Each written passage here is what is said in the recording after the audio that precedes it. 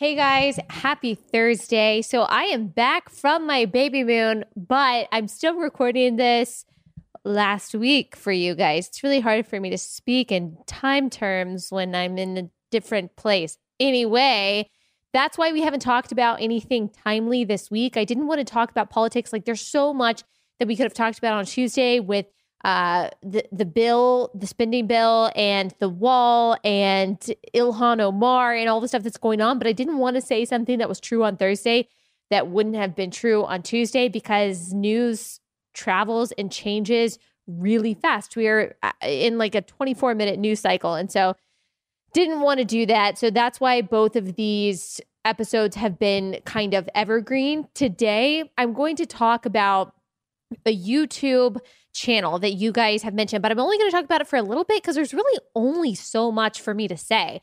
Most of you guys are already going to accept my premise that this YouTube channel, which is called God is Gray, I really don't want to give this YouTube channel like any credit or not credit, any advertising whatsoever. But I feel like it is important to talk about, especially since so many of you have been asking me to say something about it. But there's only so much to say. There's only so much to say, and you guys are already going to agree with me on that. And then I'm going to answer a lot of the questions that you guys sent me from last week, and that'll be it for our show. But I think even if you didn't send me a question, you're going to learn hopefully a lot from this podcast because I've got some good questions in here. Anyway, let's talk about God is Gray. So God is Gray is a girl on YouTube. I think she's fairly new. I think she has 38 videos where she is liberal theologically. There's really no other way to say that. Now, I don't know if she would necessarily describe herself as that. I haven't watched every single one of her videos.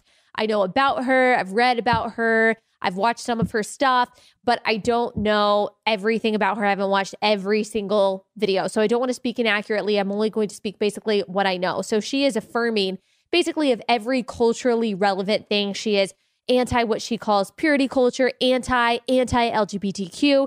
She feels like it seems that she has had this like great awakening where she is ushering in this new awesome Christianity. And what I just want to say is, girl, no, like what you believe is actually old news, and what people have been trying to do for as long as the gospel has been around. They've tried to distort the gospel and apply Christianity to what is culturally relevant. I mean, just read any of the epistles. You can see that that's a lot of what the churches were trying to do. They misunderstood the gospel and they tried to apply the gospel in the wrong way. They kept on sinning because they didn't really understand parts of the gospel.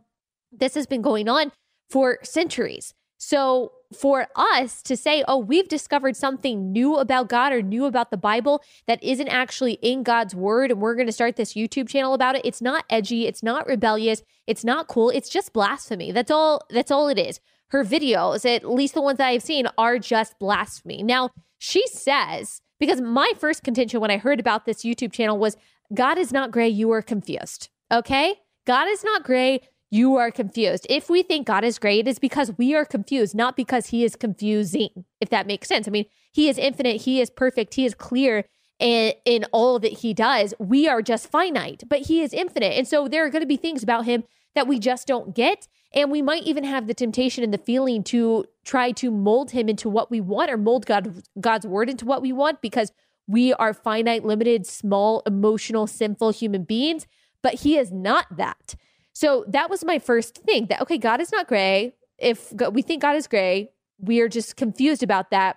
We shouldn't project our theological confusion onto God, or our finiteness onto God, making him out to be this thing that's moldable. If you think that God is moldable, then he is not a God that is worth worshiping. Okay? But she says in one of her videos, oh, people are always telling me God is not gray. I know God is not gray. She says God is unchanging. God is the same yesterday, today, and tomorrow. But she says, she said people are always changing. And so we need to move forward, I guess her argument is. I'm really confused. She doesn't really logically connect how she could say God does not change, but people need to change. So she uses the example of slavery, how slavery was fine in the Bible. God wasn't necessarily okay with it, but people have changed from that, even though God has never been okay with it. And so we need to do the same thing, Now, I'm not sure how she applies that to sexuality and homosexuality because it's not the same thing as slavery. And it's God himself that actually calls it a sin. It's not just this thing that was happening and it just goes unmentioned. He actually calls it a sin himself, and furthermore defines marriage between a man and a woman just as Christ loves the church. It is a reflection of the gospel. There is spiritual significance to it, as we've talked many times, not just a physical significance. And yet she says we're supposed to kind of move past that stuff and move forward. But if you believe that the Bible is God's inspired word and that God doesn't change, then why would it be that we need to move past the principles that the Bible has set for us? The problem is, the breakdown is, she does not believe that the Bible is God's inspired word. She believes that it's probably just a compilation of men and that it is fallible. But if you believe that the Bible is fallible, the only thing that you have left is your feelings. And so you are then dictating who you think God is and what he would like and what he would want. And the problem with that is actually making yourself your own God, not making God your God. If God is just a figment of your own feelings-driven imagination, if he is just this wizard that you have created in your mind that acquiesces to culture because you want to acquiesce to culture, that is not God. That's not the God of the Bible. That is not the God that we have seen throughout history. That's not who God says that he is. He says, I am that I am. She's right to say that God doesn't change. So what he called a sin then, he calls a sin now, no matter what it is. The same thing with women leading in the church. We see from the Bible in 2 Timothy that women are not supposed to exercise authority over men in the context of the church. They can have other authority besides exercising authority over men, but they're not able to do that. That doesn't change just because culture has changed. There are a lot of things that culture has changed and that we know for a fact that God doesn't approve of.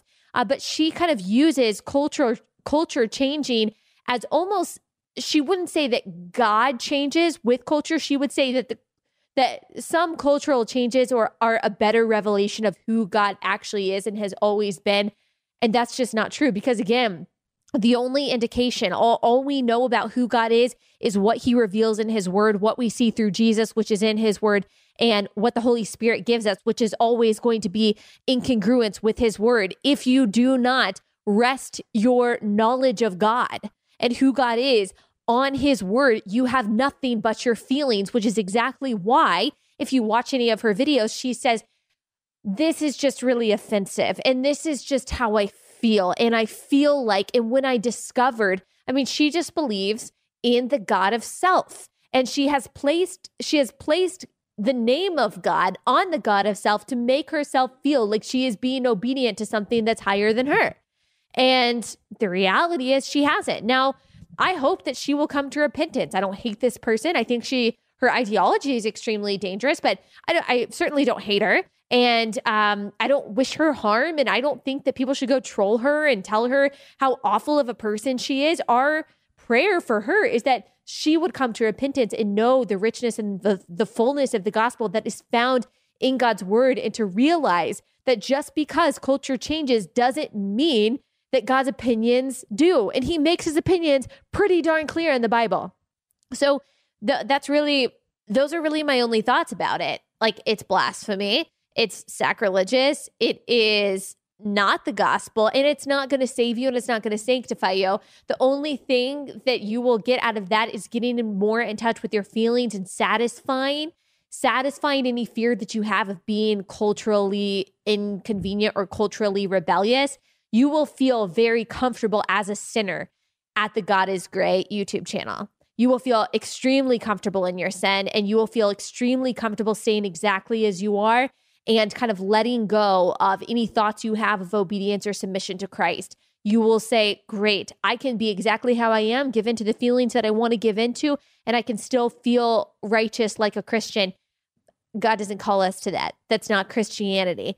And if someone told me that about my YouTube channel, that someone would feel comfortable in sin because of the things that I'm saying, I would feel like a total failure and I would repent. So that's what we should want for God is Great. I hope that answers you guys' questions. So I want to, questions on that. I want to move on to other questions that you guys had. One message that I got that I just loved, someone told me that they love that my podcasts are coming out early and that you can listen to my podcast on the way to work and then listen to a cynical podcast on the way home from work. But you feel like my podcast gives you something positive to think about throughout the day. And then you listen to something that makes you angry on the way home. I'm down with that. I'm down with that. If you start your day with me and you feel like it's on a positive note and then you can listen to the news of the day afterwards and get all worked up, I'm okay with that. So thank you for that note. I have been trying to get my podcast out earlier for you guys so that you can listen to them on the way to work. I still think most of you listen to them in the afternoon when I look at the statistics, but I am very glad that some of you can listen to it in the morning on your commute or at the gym if you do that kind of thing. Okay.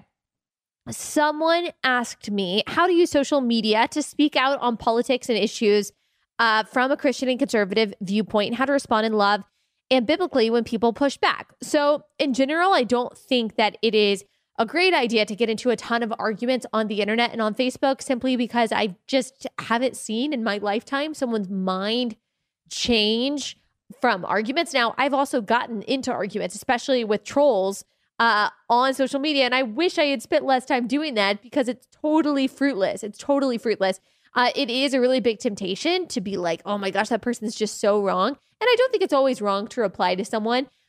Just remember, this is what I try to remember, is that if your goal is to win someone over, name calling, degrading them, patronizing them, which again, I have been patronizing sometimes when it comes to trolls and talking down to them. I totally have. And that's not good of me. I'm not recommending that. But in order to win people over, or just to make a good impression of them, on them, whether or not they think about it right then, it's good to avoid all kind of ad hominem attacks. I think you state your position once and you say clearly, here's what I believe, here's what I say, and they might come back to you viciously. They might ask a bunch of questions. They might say all of these fraudulent points and create all of these straw men.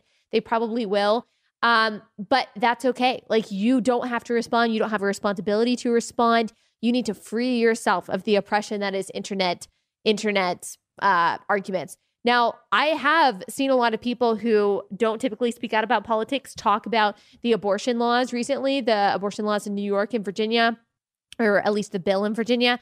And they've been more outspoken about that. I think that's great. I do think it's important for Christians to have a voice, but just know you're going to get pushback. You're going to get criticism. You're going to have people unfriend you. And if you're ready for that, then you can post the truth. Now, post the truth in love. Again, I wouldn't probably go out there and say everyone who believes in abortion, you're just a bunch of sickos. Probably not the best way to do it. You can still speak the truth extremely concisely, extremely clearly, in a way that doesn't attack other people. You don't have to compromise on the truth in order to be loving. I think a lot of people think that speaking the truth in love means that you don't say the whole truth. That's not true. Speaking the truth is loving. It just means don't demean the person and don't offend the person on purpose or launch ad hominem attacks while you are doing that. So I think it's important for us to speak up on social media if you can. But again, you do not have to go to every single argument that you are asked to go to. Do not waste your time on that. Say your piece, say what's true, and then move on. Oh yeah, I did want to talk about this. So maybe I'll play a clip. So someone said, or is it a clip or was it just in the news? Like, did I just read about it? I'm not sure. But y'all have been asking me about this. So Tom Brady and Giselle, who I talked about last week or a couple weeks ago on my podcast, The Demonization of Excellence, how I like Tom Brady in some ways, about how he and Giselle, how Giselle talked about like crystals and being superstitious and being a good witch, I think she called herself, and all of these rituals and things that she does to help him win. And apparently it works. Obviously, that's satanic. It just is. It's satanic. Now, I'm not saying that she is, she knows that she's like some Satan worshiper, but we all know that everyone's not a Christian is under the influence of Satan. You're under the dominion of Satan. You are under, as Ephesians 2 says, the prince of the power of the air. There's not like, okay, some people are under God who are Christians. Some people are just in this neutral in between. And some people, the really bad people, are enemies of God. The really bad people are under the influence of Satan. No, if you are not a friend of God through Christ, you are an enemy of God. You are under the influence of Satan. So sometimes that looks like this new age crap. these crystal things. But what we can glean from that is that people are looking for a higher power than themselves. And even someone as powerful and as successful as Tom Brady and as beautiful and as seemingly perfect as Giselle realizes their own limited capabilities to control things that are uncontrollable. And they look to something that they can't see and that they can't really know in order to fix their problems or to help them. It's very interesting how humans just have that natural drive. Now, the only one that can help is the only real God, who is the God of Israel, the God of the Bible, and thankfully through Christ, also the God of saved Gentiles. We can say, I recommend that you read Joshua and Judges and just how it's just a beautiful reminder of how powerful God is and how he is the only one that can fight battles. And without him, we really can't fight battles. And I think it's interesting to see an athlete like Tom Brady and a celebrity like Giselle admitting just how limited they are and how weak they are and how they do need something else. Now, they're freaking using rocks. So ain't that smart? Ain't that smart? But there is this natural inclination in them, just like there is in all humans, to reach for something that we can't see or that we don't really know. And like, even though you can see the rocks, they feel like there's this unseen power inside of them. I'm like, you guys think that we're crazy? We're crazy for believing that there is a higher power who creatively created the universe. You think that we're crazy because of that, but you guys are rubbing rocks on your forehead? Okay, spare me. Someone says, I am curious what you think about why the left is so pro-abortion. I get why they're for leftist causes like immigration, taxing, etc. Really? Sometimes I don't. Or is it really about the women's choice, or is there something deeper? So I think for some ignorant people, it is about a woman's choice, or they've convinced themselves that it's about a woman's choice. Now, we already know all of the straw men associated with that. We already know how stupid that argument is, because your choices end where another person's rights begin. And so I can choose to paint the outside of my house, or I can choose to throw rocks at the outside of my house. But if I throw rocks at another person's house, well, then I'm hurting their property like that. And they have a right to their property. I have a right to my property. They have a right to theirs. And so even though it's my choice to do whatever I want to my property, it's not my choice to do whatever I want to theirs. So my choice ends where someone else's rights begin. And because a child has separate DNA at conception, there's just no logical, philosophical, scientific reason why they shouldn't have the same rights that we do, simply because they're in an earlier stage of development. That doesn't make any sense. So anyway, it doesn't make any sense whatsoever, but some of them have convinced themselves that it's not really a human inside the womb, that it's just a clump of cells, that it doesn't really feel pain. All of these unscientific claims. It takes a lot of mental gymnastics in order to tell yourself that abortion isn't atrocious.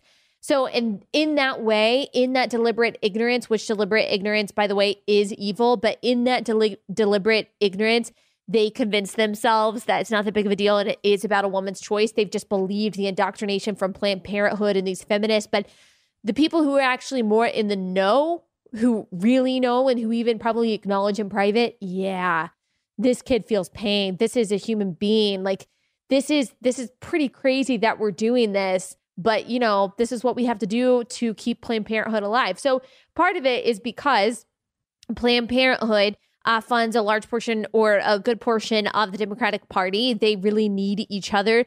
And so Democrats have to be for abortion because they get funding from Planned Parenthood. And so they just, they mooch off of each other. They help each other out. And abortion pays a lot of Planned Parenthood's bills, even though they say it's only 3% of what they do. It's where they make a whole lot of their money. They did through almost, I think, 400,000, somewhere in the 300,000 range abortions last year. They make a lot of money for abortions. That's exactly why they only did 2,000 adoption referrals last year. People don't really go to Planned Parenthood when they want to keep their baby. It's really just an abortion mill. And so part of it, of course, is the money. But underneath that, even, why is someone like Planned Parenthood, why are they so pro-abortion? Well, a lot of it has to do with equality and what they think equality is. I've said equality through homogeny is the leftist mantra. It's the idea that in order for men and women to be equal, they have to be exactly the same. So the logic goes, if a man can physically walk away from a pregnancy at any time, a woman should be able to too. If the man has the ability to just leave his family while a woman is pregnant, a woman should be able to do the same thing. And they think that that is going to make men and women more equal. It's not. It's not, because women are always going to be, I don't care how many genders you falsely believe there are, women are always only biologically going to be able to have a child. And so abortion is always going to uniquely affect them. Doesn't only affect women, but it uniquely affects women. So this equality that they think that they're getting through homogeny isn't going to work. It's just going to hurt children and hurt women and hurt families. But they think this is about equality. And it's sad. We won't ever be equal through homogeny. We just won't. A man is never going to carry a child. He's never going to feel the same nurturing feelings that women do for children, that mothers do for children. It's never going to be the same. We're not going to get equality through that way. Nothing is going to make us the same. It's just not. I don't care how much you construct the culture, construct society. It's just not. If you look at the Nordic countries, which have made every big government effort out there to make it seem that men and women are not inherently different, have failed. The children coming out of gender neutral preschools still have a propensity towards traditional femininity and traditional masculinity. Universal paid family leave, which is equal between men and women, still shows that women take far more leave than men do. Why? Because they're the caretakers typically. I just ran into my microphone. They're the caretakers typically because they care more about staying home with their kids. I even think about, for example, like last year I traveled. I don't know how many places I spoke, maybe 20 places, maybe less, maybe more. I it might have been less than that. I don't remember, 15, whatever. I traveled a lot, especially in the fall. I think the bulk of my speaking was in the fall, and looking forward to, I'm already getting requests for this fall after my baby is born. And it used to be just, I wouldn't even think about it. It's like, look at the money. Okay, great. There's no question. I'm getting paid for that. Of course I'm going to do it. Now I'm like, I don't want to leave my baby. I don't want to leave her. I don't care how much money it is. Sometimes it's a good amount of money. I mean, it's always a good amount of money, but sometimes it's a really good amount of money. And I'm like, is it really worth that amount of money to leave my baby? I don't want to leave her. It's just crazy how quickly your priorities change, especially from a woman's perspective. That's not true of a man. A man, all of the sudden, in general, gets this feeling of like, oh, I got to busy myself. Like my husband has been on overtime more than he's ever been. And I'm like, can you please, like, I just want to hang out with you. And thankfully he has. But he's like, oh my gosh, I got to make more money. I got to do more stuff. I got to make sure that we're going to be okay. Oh my gosh, we're having a child. It becomes like men feel like, oh, I got to get even busier than I was before. And women are like, oh, I just really feel like I kind of need to slow down and do everything I can for this. It's just crazy. That's how God created us. So abortion to them is about equality through homogeny. Sorry, ain't going to happen. All you're doing is destroying lives and destroying families. Oh, dang it. I took a screenshot of this question and, oh, wait, yes, I did get the question. So someone asked me, is it sinful to not have kids as a Christian? So this is a very complicated, or it can seem like a complicated question. I've actually talked about this before. If you go back and listen to a very important episode where I announced my pregnancy and talked about the nuances of pregnancy within Christianity and having kids and all of that, and the biblical truth behind that, you can get this question answered a little more fully. One, I will say being married or having kids is not going to fully satisfy you, and that's not the only purpose that you have in life. Paul says it is better to be single than to marry because you can fully dedicate yourself to Christ. And so the best answer that I've heard is actually from John Piper, whose theology I very much trust, but he made a point to say that if you are not having kids for a period of time when you are married for the work of ministry, because you are pouring yourself out for ministry, then yes, that is a legitimate reason. Going back to that particular passage in which Paul says it's better to be single than to be married so you can pour yourself into Christ. And it's kind of making a little bit of a deductive, a logically deductive step there and saying, okay, well, if it's better to be single than to be married to dedicate yourself to Christ, it might be better to be married and not have kids to dedicate yourself to Christ for the specific purpose of ministry. But not having kids simply in order that you can do whatever you want to do and because you think it's going to be too hard and because you're, quote, not a kid person, according to the Bible, yes, that is a wrong way to look at kids. In no way do we see in the Bible that kids are an inconvenience, that kids are this burden that you need to put off indefinitely. Now, it doesn't say that you have to have a million kids, but it does say to be fruitful and multiply, and that children are a blessing. So it's more about your perspective and your heart in the first place to do what the Bible says is true and to believe what the Bible says is true. And I've made the mistake of this. I've certainly thought in the past that kids are this big inconvenient burden that I'm just going to wait to do until I check off all these boxes on my career and my travel list and my life. And I just don't think that's true. Now, we did exercise discretion in that we were moving a bunch of different places. We were not in a fight. What I felt like was, or what we felt like was a financial place in order to have kids. But there does come a time. I do think you exercise wisdom in all of that, of course, if you're both in school and you're living in your parents' basement. Not that God can't take care of you and that you won't be totally fine, that you shouldn't trust God. But I do think this is one of those areas where you do kind of have to use discernment and when to have kids. But there does come a point to where you are putting off kids simply because you don't feel like it and because you are just serving yourself and you don't want to inconvenience your life. Yes, I think that's wrong. Yes, I do. When you met your husband at the gym, you probably did not know right away that he was a believer. That said, would you say it's wise to be going on dates with people that you don't know what their faith walk is? Yes, I think that dating can be a time that you figure that out. Now, you can figure that out quickly. You can figure out on the first date whether or not that person is a Christian. You might not know the full depth of their faith. Now, I did know that my husband was a Christian before we started going on dates because we talked in the parking lot for a really long time. And so I found out that he was a Christian really quickly after we started talking. And I knew that by the time we went on a first date. And by the time we were on a first date, I did know like his entire testimony. So that's not everyone though. I do think that you need to find out really quickly where he stands with God and if he is a Christian. And then as you go on dates, you figure out just how real that relationship is. And as soon as you figure out that he's either not a Christian or that he doesn't really have a relationship with God, yeah, you need to get out because there's no point. There's no point in dedicating, if you were a Christian anyway, in dedicating any more time to someone who can't lead you because he's not being led by Christ. I would like to know what Democrats traditionally believe. No emotion or identity politics, but what their beliefs are founded on. So basically, Democrats believe that the government has a bigger responsibility to take care of people than Republicans believe. So Republicans traditionally believe, supposed to believe anyway, that individuals do a better job and should be doing the job of taking care of their communities and taking care of the people around them. Democrats believe that that is the government's job. That it's the government's job to provide healthcare. It's the government's, well, that's the new thing. The government's job to provide housing, the government's job to take care of people.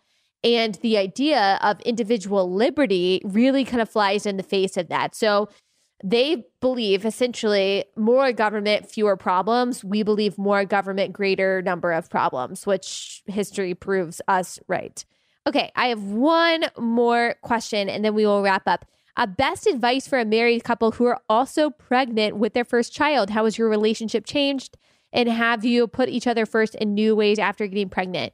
Also, housework. Who does that? And how do you get the husbands to take out the trash without asking? LOL. A lot of good questions. So, advice. I don't know if I'm in a position to give advice for a married couple who's pregnant with their first child because we are too.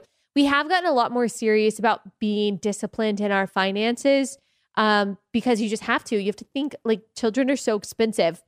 And so my husband has done a really good job of leading us in that because I just like to not think about money and pretend like it's not a thing. Like I'm not a spender. I just don't like to think about it. I don't want to think about it and I don't want to think about it. And so he helps me though. We've been listening to Dave Ramsey and he has been really more. And he has helped me. And so I am trying to grow because it really is an area of just immaturity. That's just what it is. It's an area of immaturity for me that I don't want to talk about money. And he helps me with that. Now, I'm very thankful that he is the one in general that is in control of that and handles it and that he's good at it. I don't like it, but I'm trying to get better and mature in that way. and have conversations about it. So that's one way that it's changed. And I would recommend that. I guess I would give that advice from someone who's trying to learn that myself. I'd probably give advice to do the same thing and just get organized. I really want my house to be like organized and done before she comes. Stresses me out that we have 3 animals running around, but there's nothing I can do about them. They're just gonna have to be annoying. How has our relationship changed? Well, he's always treated me like a princess, but it's even like a little bit more. It's kind of great. You can use your pregnancy as an excuse for a lot of things. I'm not really sure if that's necessarily good advice that I should give you, but it's just kind of the case. And it's just been fun to see him really excited about, especially like when we found out it was a girl and just how excited we are to have a girl. I thought it was a boy. I think we both kind of thought it was a boy, even though he said he thought it was a girl. And just getting excited about that and realizing like, oh my gosh, we're going to have like a human being that we're taking care of. Just going through that together. I just enjoy talking to him and spending time with him so much. And so that's just been fun. Also housework, who does what? Oh, that's what she said. So I do back of the house in general. He does front of the house. We've always said that. That's not really like true about the setup of our house, but it was when we lived in our little tiny apartment that we used to live in. And so I do like bedroom and laundry and all that stuff. And I tend to be the one who vacuums. I'm looking at my carpet right now and it really needs to be vacuumed. I do that kind of stuff. He does the dishes. I never do the dishes. Ever, mark my words. It disgusts me. I never do the dishes. He does the dishes. He takes out the trash through recycling. He cleans the litter box. He does the gross stuff. I do the big stuff. Now, who was messier, me or him? You didn't ask this question. I'm just thinking. Oh, probably him. He leaves trash around. Like things that just don't make sense. Like, why would you leave this water bottle right next to the trash can? It's empty. I will leave like clothes on the floor. I'm messy in that way. He's just like, I don't know. Sometimes he's just like a college boy. But when he does do the housework that we have decided that each other does, he does a good job. How do you get the husbands to take out the trash without asking? Haven't figured that out. Have not figured that out. I just ask. And we have both decided, because both of us do this, we are not allowed to say that the other one is nagging if they are reminding the other one to do something that they said that they were going to do. We have both decided that because we used to both say, stop nagging me. But then we realized that we were both being hypocritical because we were both telling each other that. And so I'll just say, hey, will you take the trash out when you get the chance? And instead of, babe, the trash is full. I don't like that. That's passive aggressive. Just ask me what you want to ask me. Now, I'm not perfect at that actually at all, but I try to just be like straightforward, and I want him to be straightforward too. Like if he just says, I'm out of underwear. Okay, that makes me mad. Okay, what are you going to do about it? I would rather him just say, hey, will you do some laundry today? Sure, babe. I would love to. So that's how we've worked that out. And we are still working that out. There's a fine line between reminding what needs to be done and nagging. And we are both learning to walk it. So I hope that helps. Okay, that's it for today. Hope you guys have an awesome rest of your week. And I will see you here on Tuesday with a special announcement. Okay, bye.